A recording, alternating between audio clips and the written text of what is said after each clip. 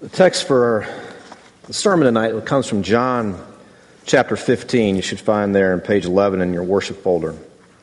Feel free to follow along if you'd like. I am the true vine, and my Father is the vine dresser. Every branch in me that does not bear fruit, he takes away. And every branch that does bear fruit, he prunes, that it may bear more fruit.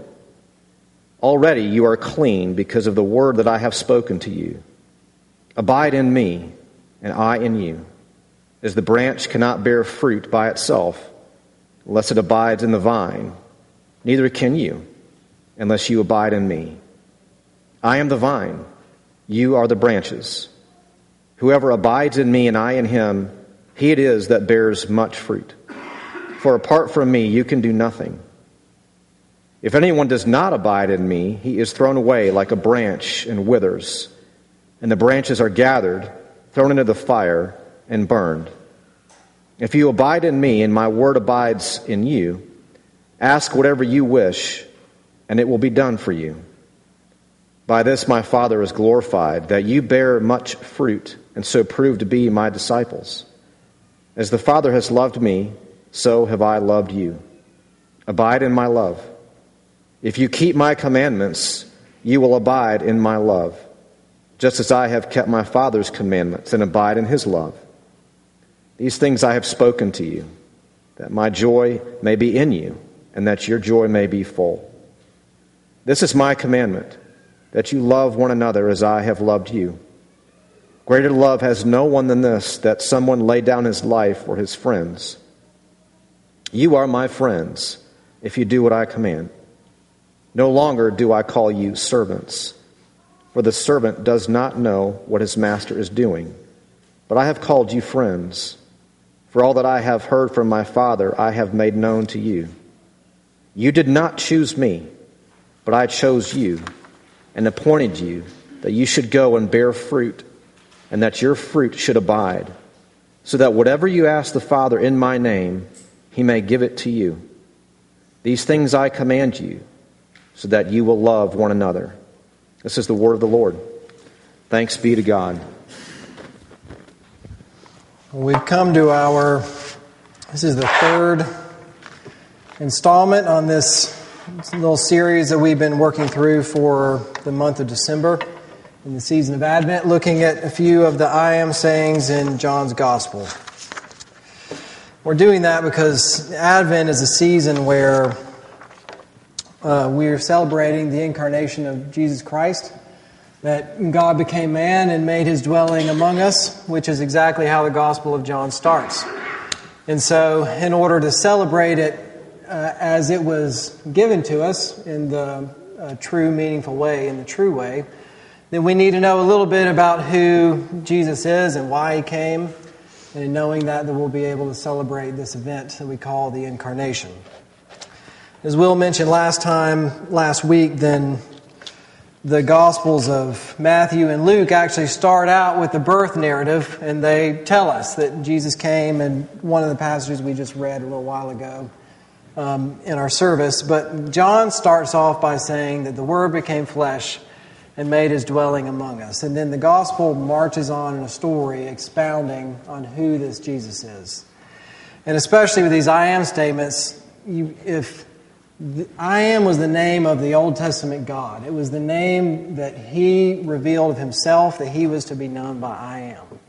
And so now we have this guy whose human flesh looks just like everybody else, who's walking around and he's saying things like, I am this. And we can even see by the reaction of the Pharisees that they get the picture. That this is not a normal thing to do. That this is a person in human flesh who is actually making a claim to be God himself. And so, what a picture of the incarnation of God as man come to make his dwelling among us than that. So, this evening we're looking at John chapter 15 about the true vine.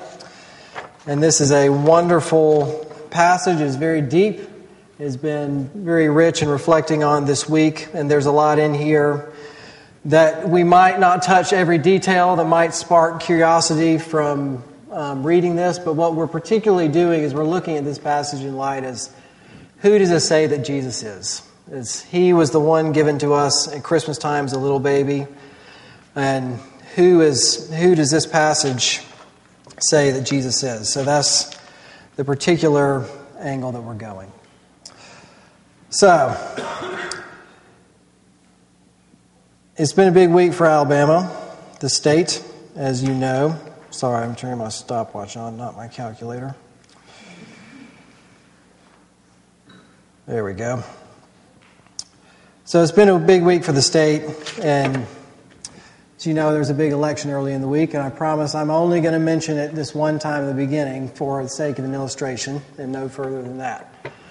But on Wednesday morning, I had an experience that maybe some of you also had an experience. Everything was done, all the craziness campaign was done, the votes were in, and I was driving into the Avon to work on Wednesday morning, and I was listening to NBR, to Andrew Yeager, who many of you know, and we're talking about the election.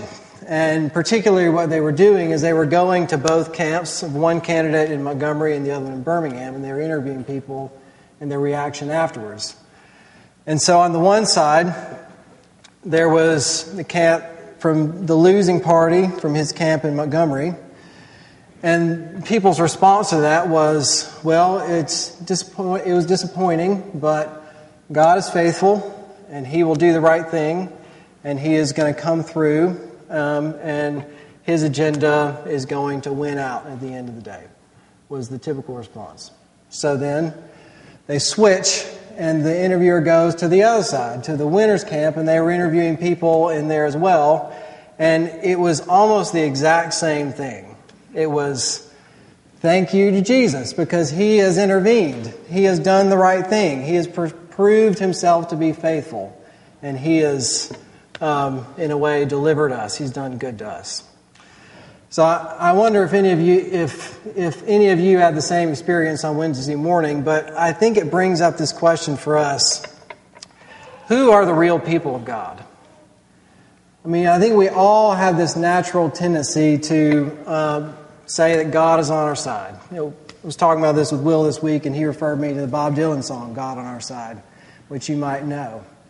But I think that's great language. I think that when we really care about something, and we really believe in it, and we really think that we're right, it is natural for all of us that we think that God is on our side. He's behind us, and whatever we're doing, that He is going to carry that torch, and He is going to win out in the end. But this is not just an issue for our day and time now, believe it or not. This was actually an issue at the time when Jesus is saying these words in John 15. If we were to read, if you have your Bibles, you can look at it. If we were to read on to chapter 16 and read the first 4 verses, we see this. Jesus says, I've said all these things to you to keep you from falling away. They will put you out of the synagogues. And indeed, the hour is coming when whoever kills you will think he is offering service to God. And they will do these things because they have not known the Father nor me. So Jesus is actually speaking in a situation of very high difficulty, where there is a very strong disagreement about who the people of God really are. So this is a situation that would be very relevant and hit very close to the disciples as well. I think as we look at it this evening, this is not just a question for believers. That it is a question for believers. If you're here in this room and you consider yourself a Christian and believed in Jesus, that might, when we encounter situations like this, then some of us, it might make us uncomfortable. It might make us a little bit self-conscious. And it might make us really wonder and troubled. Who are the people of God? But I think it's equally as relevant to the non-believer who's looking and who also sees the exact same inconsistencies and who has the exact same experience, and the exact same question comes to mind. What in the world? These guys can't agree. Who are the people of God, and who are they really supposed to be? I think we all notice this, and for many of us, it's frustrating. So, we're going to ask this question. Is this a very relevant question to this passage as Jesus reveals who He is? Who are the real people of God? And we're going to look at what Jesus says about that. And we're going to do this. We have 3 points. First, we're going to look at why the people of God are difficult to identify in the first place. The second point, then we're going to ask the text that who does Jesus say that the people of God really are? What are their true marks? And then thirdly, we're going to ask the question, how can anyone be a part of them? How can anyone consider themselves part of the people of God? So that's where we're going. Let's start with a problem identifying the people of God. If you'll look in chapter 15, verse 1. Then Jesus, right out of the gate, he says, I am the true vine, and my Father is the vine dresser. When he says this, we already saw in chapter 16, like I mentioned before, that there are multiple claims on who the people of God really are. That there's the Jewish side who claim to be the people of God, and Jesus is claiming a similar claim here. But in order to understand that, we have to understand what Jesus means when he says, I am the vine. Because the vine metaphor that we see here, the vine and the branches, is a metaphor that is weaved throughout the whole Old Testament that is very close to the Israelite and the Jewish identity who they consider themselves to be. So I'm going to give you just a little bit of a survey of this so that we can understand what Jesus is saying when he says that he's the vine as we look into the Old Testament. In the very beginning, the story starts in a garden where there is fullness and there is fruit and there is life and abundance. And there is a perfect loving relationship between God and people are full.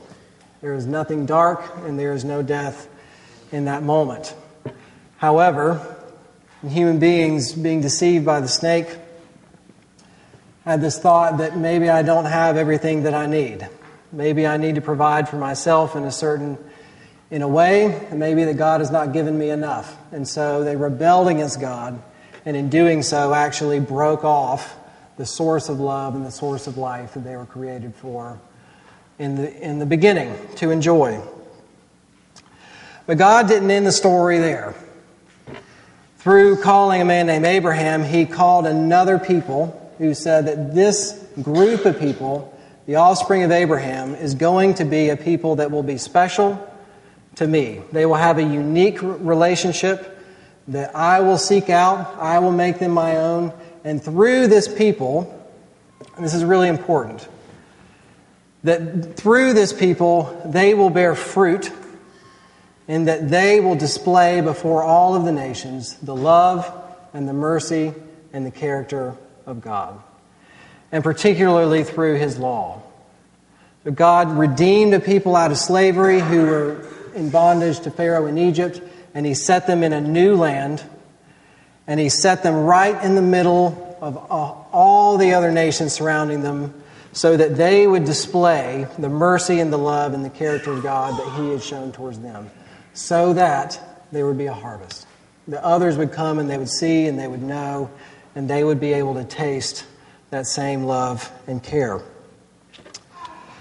But then we come to this point where this metaphor of the vine comes into play. If we move our survey through that point into the Old Testament prophets, we start seeing this. Isaiah 5, then God compares the nation of Israel to a vineyard that God planted, but it didn't yield good fruit. It yielded wild grapes instead. And its fruit was bloodshed and outcry. So in just a general sense, a wild vine is just like a vine like every other vine. There's nothing distinct about this. There's no life force. It doesn't reflect, the nourishment that is coming from. It is just like all the other vines, yielding sour fruit. Same thing comes out in Ezekiel 15.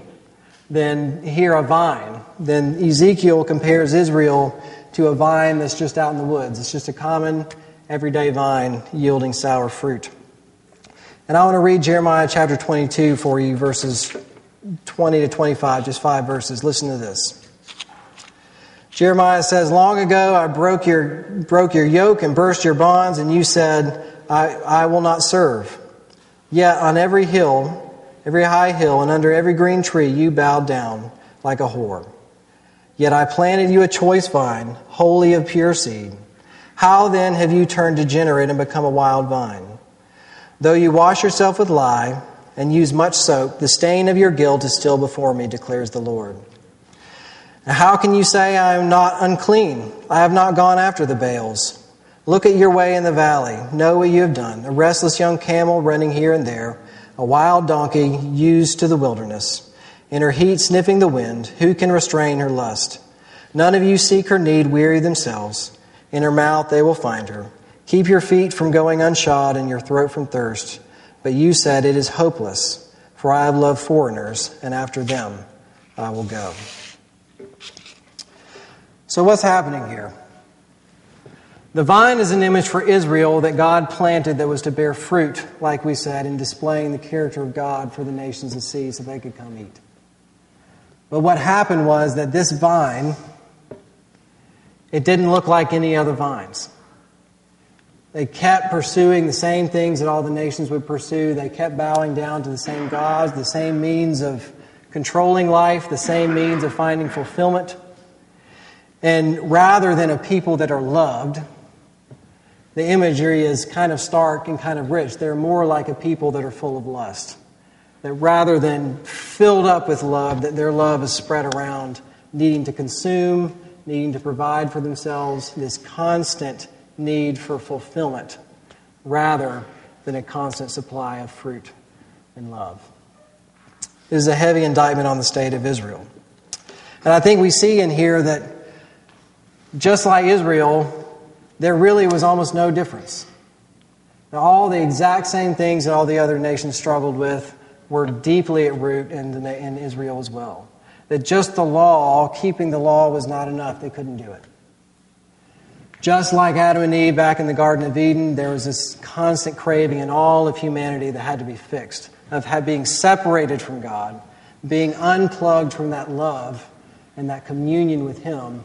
There's this constant need to find fulfillment and to find fruitfulness in oneself that is much more akin to lust than of someone being loved. I think just as an illustration, we see in here that we have this metaphor of a fire, which is a metaphor for God's judgment, that branches that don't bear fruit are worthy of nothing more. They don't bear fruit. They're not good for anything except fuel to the fire. But I think this image is kind of powerful and even ironic, that based on this history of Israel and even of humanity, that unplugged from the love of God and that fullness, we become much more like a fire that just consumes, that is a need to build ourselves up, to provide for ourselves, to find fulfillment. It is a never-ending, consuming type of feeling. Because we all want plenty in life, and none of us want to go wanting. We're all in a constant quest for love and fullness in life. We all want to live the fullest lives possible. If you think about it, I think that if you ever lose your temper at home, if you come home tired at the end of the day and the kids are all over you and, something happens, somebody's screaming, this is a direct assault on your fullness in life. At least that's what it feels like, at the time. That there's no happiness here.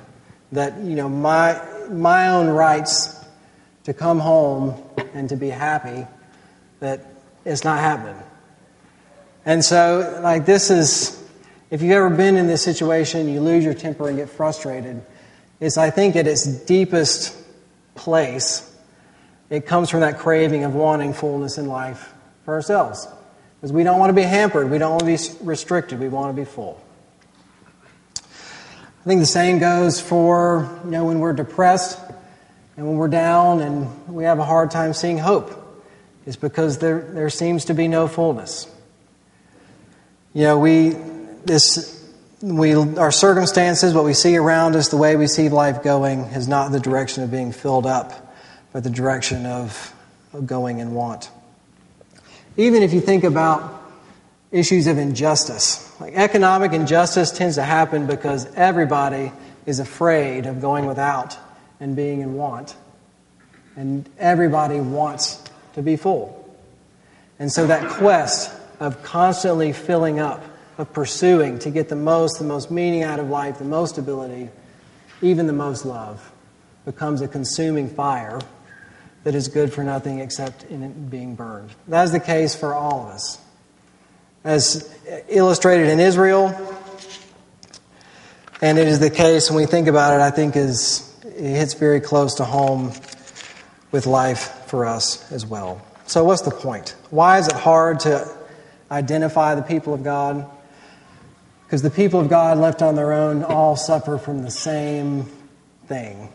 We all look the same way, of craving fullness, of craving love, wanting more out of life for ourselves. And that comes out in everything that we do. The same inconsistencies, same fears, same as everybody else. Kind of like wild vines, often look just the same. So if that's the case, who are the people of God really? I think is the question that leads us to. If you'll look, let's go back to John 15 to answer this question, again in verse 1. When Jesus is claiming, he's talking about the true vine, look at the first two words. He doesn't just say he's a true vine as in he's a source of life. He says, I am, personally, a person, I am the true vine. And if we catch that imagery from the Old Testament, the whole people of God being the vine that was to bear fruit and to display the love and character of God to the nations surrounding, here we get Jesus. Now, they would have caught this metaphor. They know what he's talking about. But it's not a people group. It's one person. Jesus says, I am the vine. I am the one. I am the people of Israel. One person. How can that be? Again, if we look through the Old Testament, we see that there is this reflection of hope. That alongside of the darkness, alongside the indictment, alongside the failure, that Israel failed to display the true character of God, we also see these messages of hope. Think about if you guys are doing Advent now, you might remember Isaiah 11 and the story about the stump of Jesse that was cut off, the people of Israel that failed in a way and they were cut off and sent into exile, but yet Isaiah gives this prophecy that there's a shoot that will come out of the stump of Jesse. The father of David, ultimately, down the line, who would end up being the father of Jesus. That there was a message of hope that was incubating, and it was even back in this time. We see the same thing in Jeremiah 33. That there was one stump, one shoot that was going to come. There's one man who would bring righteousness and justice and peace. And it's a little bit of a different metaphor, but in Isaiah 42 and 49 and 50 and 53, not the metaphor of a vine, but we see the same concept, that there was a hope and that one person would come and do what Israel couldn't do. And this is a metaphor of God's servant, and that God would have a servant. It starts as people of Israel, again, that they were to serve, and they were to serve God, and they were to work to bear fruit that the nations around may see. But as we proceed in those chapters, it becomes clear that this is not a people group, this is a one person. That Jesus Christ, here's when he says, I am the true vine, he's saying that he is, in himself, the fulfillment and the hope of everything that Israel was supposed to be. He is the one that displays God's character. He is the one that obeys. He is the one that brings a reward. He is the one that bears fruit. It is in Jesus himself.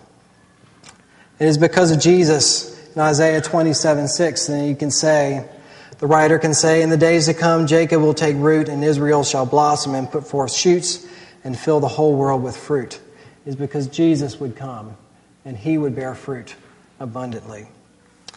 And in Amos 9, at the end of there, you might be familiar with this passage. It says, behold, the days are coming, declared the Lord, when the plowman shall overtake the reaper and the treader of grapes, him who sows the seed. The mountains shall drip sweet wine, and all the hills shall flow from it. I will restore the fortunes of my people Israel, and they shall rebuild the ruined cities and inhabit them, and they shall plant vineyards and drink their wine, and they shall make gardens and eat their fruit.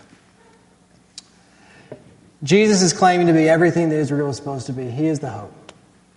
He came and he is claiming to be the one who obeyed God to the fullest. He did everything Israel was supposed to do, and he bore fruit. He was successful. He actually displayed the goodness of God, and he reaped the rewards that in absolute abundance, more than anyone could ever imagine. If we look back at our passage in verses 9 and 10 of John 15, then we see the same concept coming out. Jesus says, "As the Father has loved me, so have I loved you. Abide in my love. If you keep my commandments, you'll abide in my love, just as I have kept my Father's commandments and abide in his love." Jesus is claiming that everything starts with the Father's relationship with him. That he was loved first by the Father. That he kept the Father's commandments. He is the ultimate hope and fulfillment of everything Israel is supposed to be. But what does this do for us? I think in one way, for the confused Christian in here, when we look out at the situations that we face every day, whether it be political or cultural or just life, and we wonder, who are the people of God really? I don't see them. I don't recognize them anywhere. The people of God is revealed to us as one man here in the Scriptures as Jesus Christ. He never failed, has never been inconsistent. He has done everything that he was supposed to do. In a lot of ways, this is also a confrontation to many of us in the room in that there is only one person who ever did this. There is only one person who has ever truly borne fruit, as he was asked to do, and it is not us. It's not our own efforts. It is not in our own abilities. It was only Jesus. I think this also gives us a little bit of a clarity for the non-Christian who might be in the room, who is looking in and is wondering that these people are so inconsistent. I don't see any difference between them and anybody else. But the testimony of Scripture is that the hope is in Jesus Christ. The one who was in the fullness loved by God, came and obeyed, never inconsistent, endured to the end, fulfilling the will of the Father. Is Jesus Christ. Christ is the one that we look to. The whole Christian religion, what Jesus is saying is making the claim, is it is not about a higher power and a set of rules, a set of morality that have to be carried around and maintained and promoted to make sure that everybody abides by them. It is not a religion of a people that are superior to others because they have the code, they have the system of morals that make them better than other people. The fundamental difference between that, which in a way is a cultural form of religion, is that Christianity is focused on a person. It is focused on the love and obedience of the person of Jesus Christ, not on the love and obedience of human beings at its very core.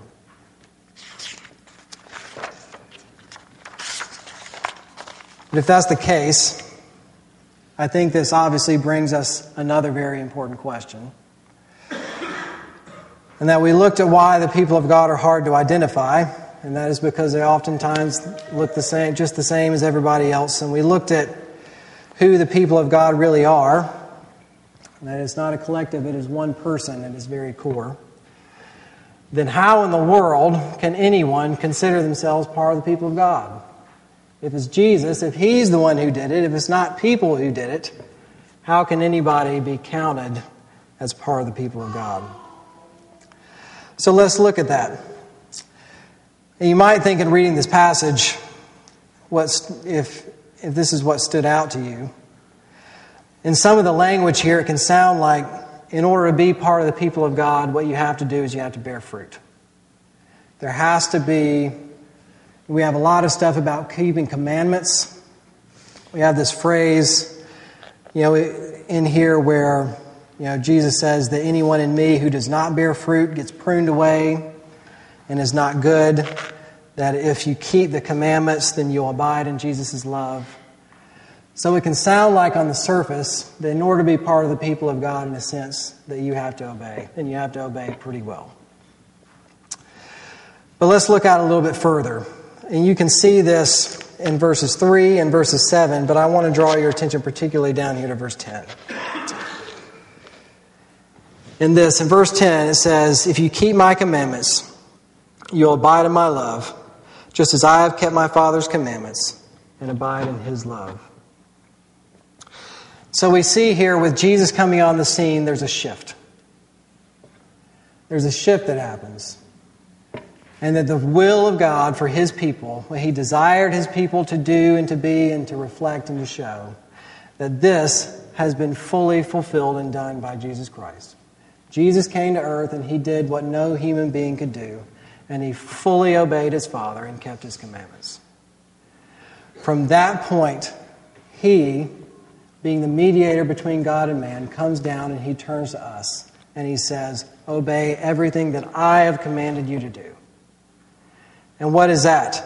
And what is this, like in verse 3 where he talks about the word that has been spoken. In verse 7 he says, you abide in me, my words abide in you.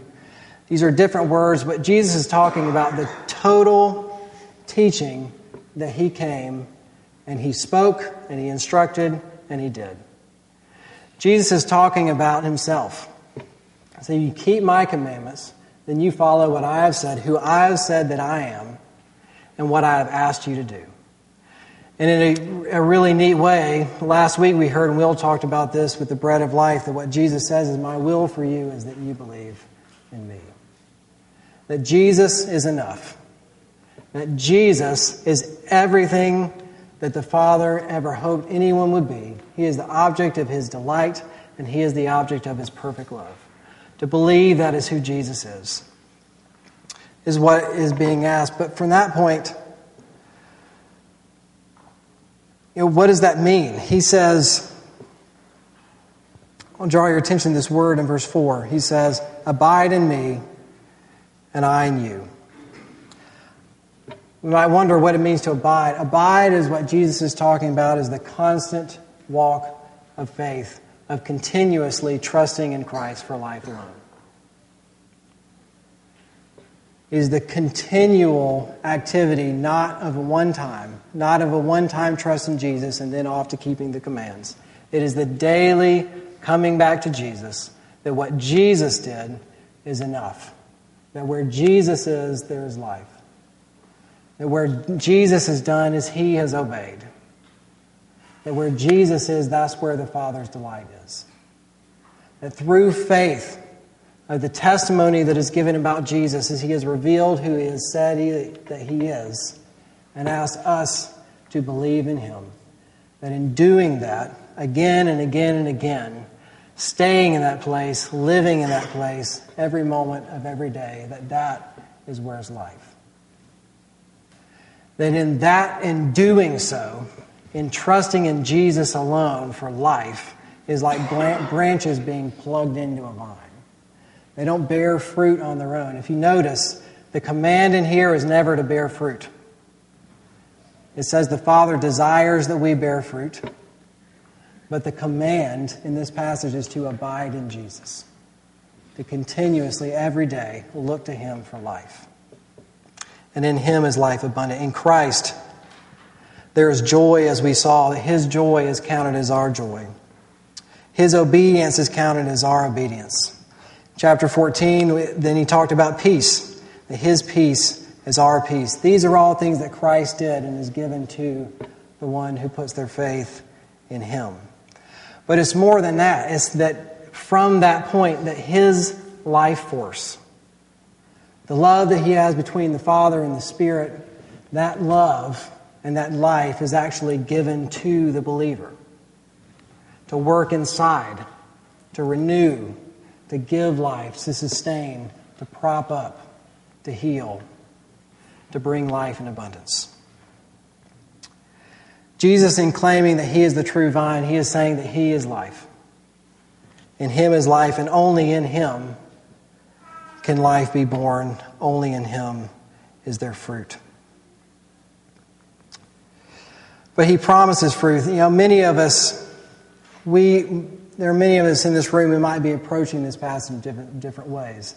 Some of us might feel like we have put our faith in Christ, but we just don't really feel worthy even to be counted as part of the people of God. We might be tired. Our circumstances might be all out of whack. We might feel guilt. It might be because things we've done. There might be some things outside of us that we feel like we just don't feel life. We don't see it. God feels very far away. This might be some of us. The promise here is that it is not our life, it is not what we feel.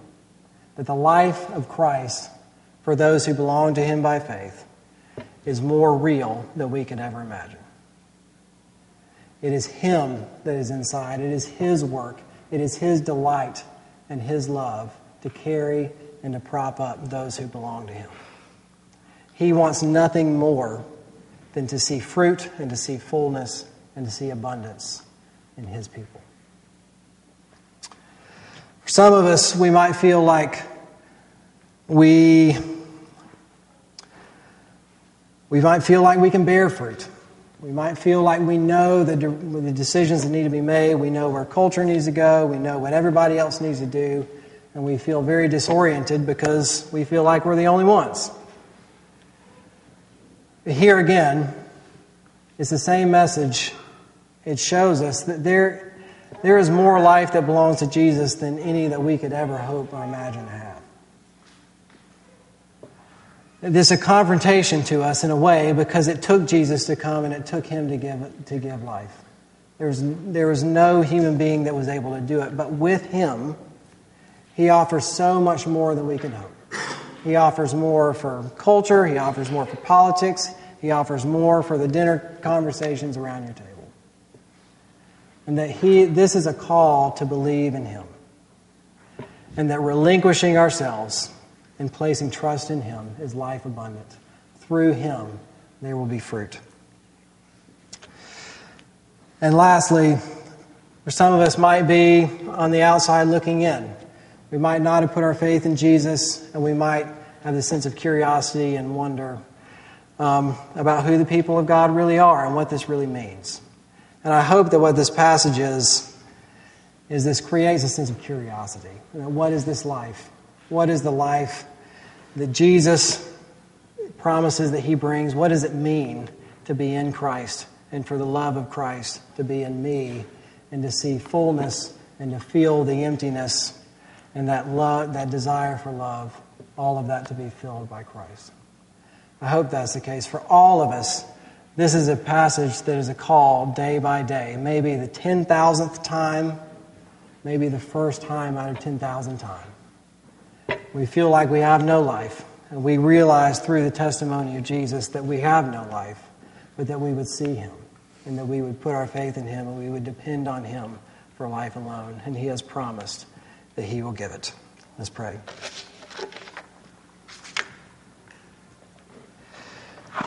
Dear Father, once again we come before Your truth, and it sounds good in many ways. It sounds strange in many ways. And I think at the end of the day, it is something that we need You to continuously work in our hearts that we would be able to believe.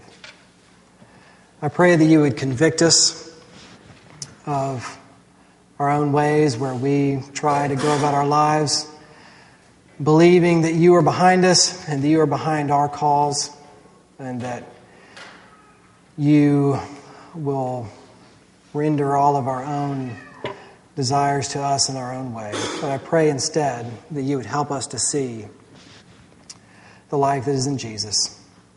I pray that You would, all of us, that You would help us to see the gift that He brings, the delight that He is to His Father, and the fullness of life that is in Him. I pray that You would help us want it and desire it every day, and that we would look to Jesus for that. I pray this in Jesus' name. Amen.